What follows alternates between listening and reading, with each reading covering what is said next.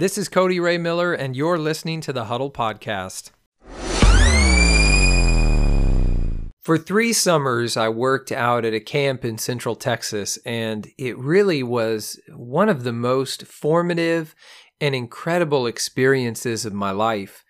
And one of the things that has carried on with me from my time working out at that summer camp, I was working as a staff member, leading activities for the campers. One of the things that has stayed with me all this time is the concept of risk management. So when I first got here, we have to go through, a lot of training because, your number one priority at camp is keeping kids safe, returning them back to their parents. And we are out, kind of in the middle of nowhere. We're isolated, out at camp. That's the nature of it. No pun intended, nature, right? So we're kind of out in the middle of nowhere with nature. And if something goes wrong, it's not like there's a hospital right next door. So we have to take safety very seriously. And my first year, we got these little dog tags, and they actually said risk management on them. And it was a focus and an emphasis every year, but that first year in particular, I remember risk management just came up over and over again.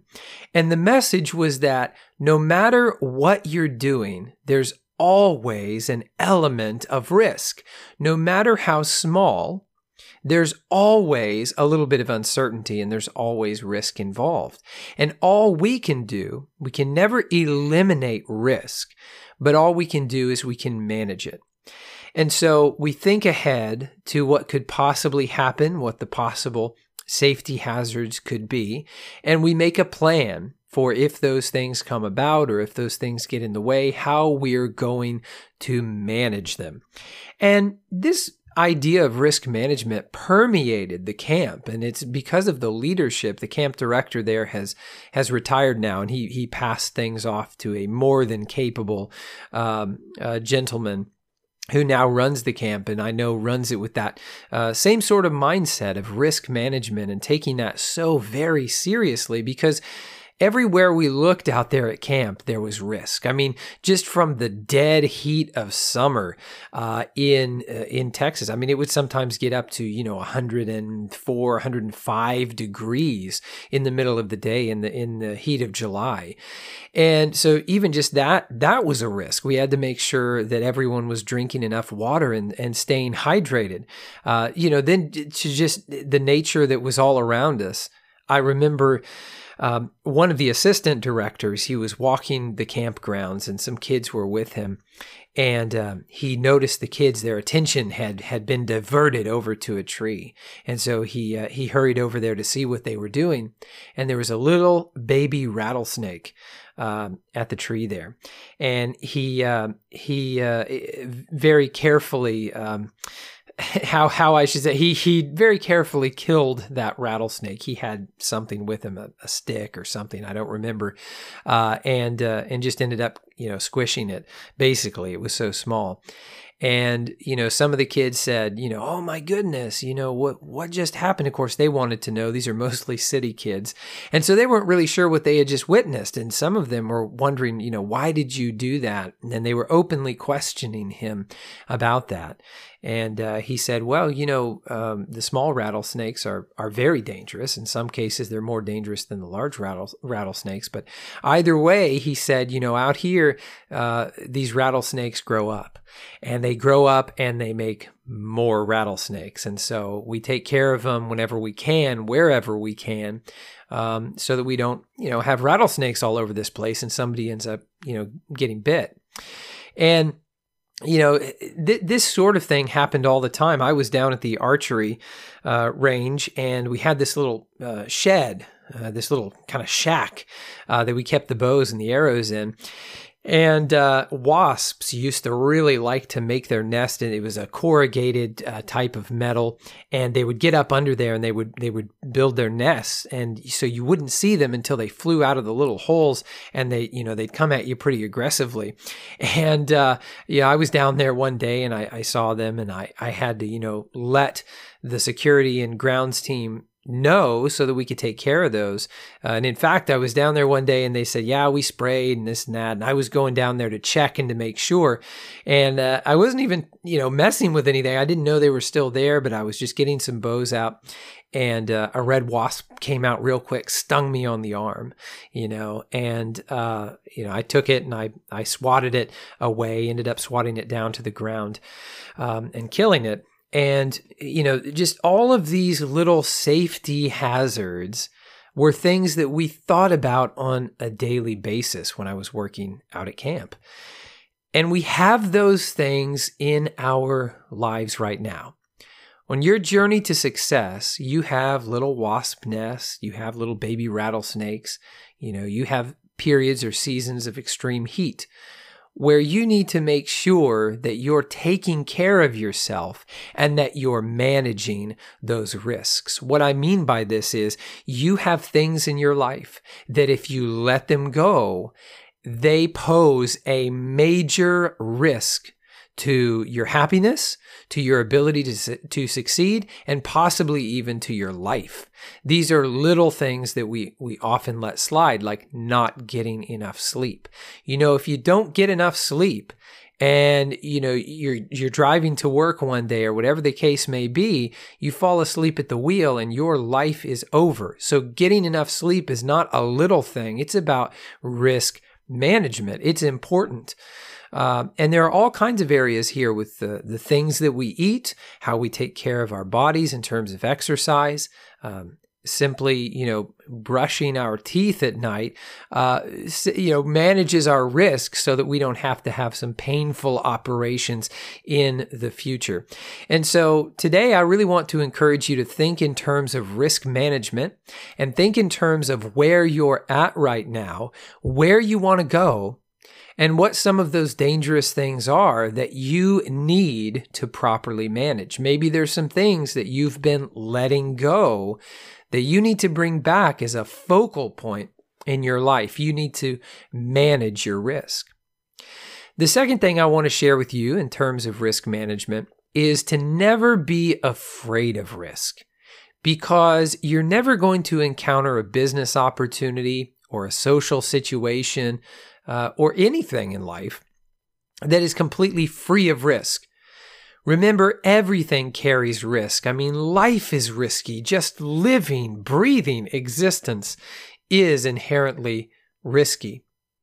And so never strive to eliminate risk from the portfolio entirely, because you can't. You can never eliminate risk from the portfolio of your life, but what you have to do is you have to manage it. And so I encounter people on a fairly regular basis who are interested in what I'm doing with my online business, but I can tell they're scared. They don't want to invest $200, $300 or more on getting a business started because they think they might lose that money. And I share a story with them about when I first started working online. And I had found a company that let you create online video courses.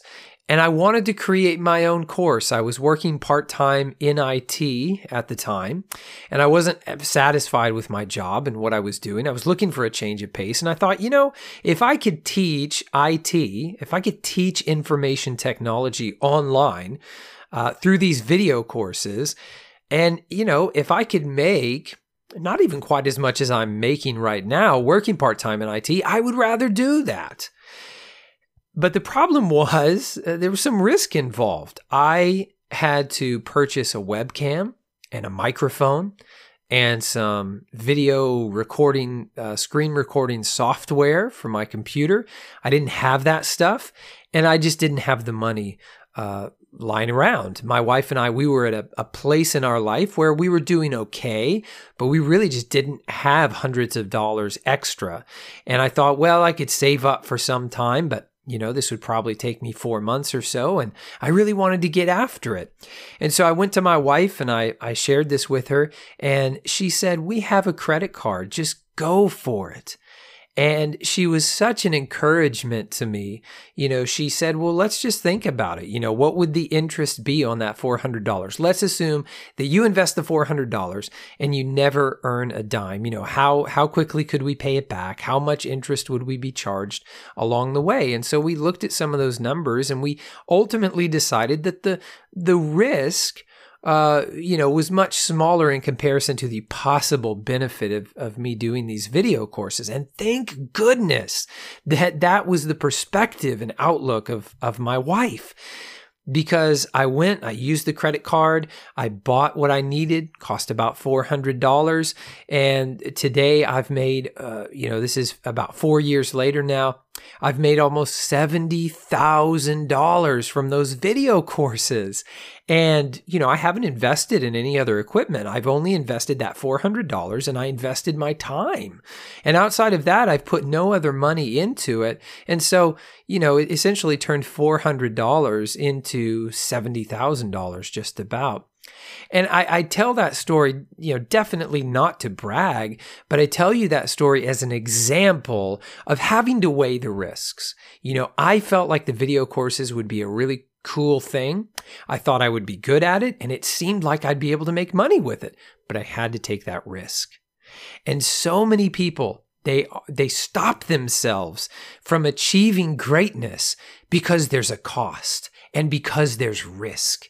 But if you look at something and you absolutely love it, you shouldn't be so concerned about the risks involved that you don't go for it. Instead, you should look at those risks. You should look them, square in the face. You should size them up accurately and reasonably, and take some time to mull over those potential risks, like my wife and I did with the $400 on the credit card. We said, what's the worst case scenario? This is the final thing I'll leave you with on today's podcast. My brother-in-law, who passed away this year, will be, he passed on now, I guess, six years ago. It's hard to believe. It'll be 6 years in September. But he said something that has stuck with me. He said to me one day, whenever I'm thinking about doing something, I always ask myself this question: what's the worst thing that could happen? And I thought that was a kind of funny question, but he was being serious. And he said, whenever I'm thinking about doing something, I always start by asking myself, what's the worst that could happen? And he meant it seriously. And he would seriously weigh what the absolute worst case scenario was. And if the worst case scenario just wasn't that bad, and the benefit seemed like it was, pretty good, pretty strong, then I would go for it. And that advice has stuck with me, and I pass it on to you. I submit it to you for your personal review.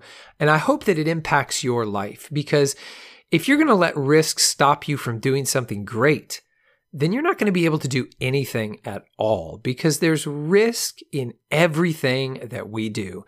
Leaving your house is risky. Staying in your house is risky, right? Everything that you do carries some level of risk, no matter how minimal. So ask yourself, what's the worst that could happen here? And if you see a potential benefit, if it's something that you're excited about, get out there, try it, make it happen, size up the risk, assess it, manage your risk, but don't let it stop you from chasing a dream or a desire that you truly hold.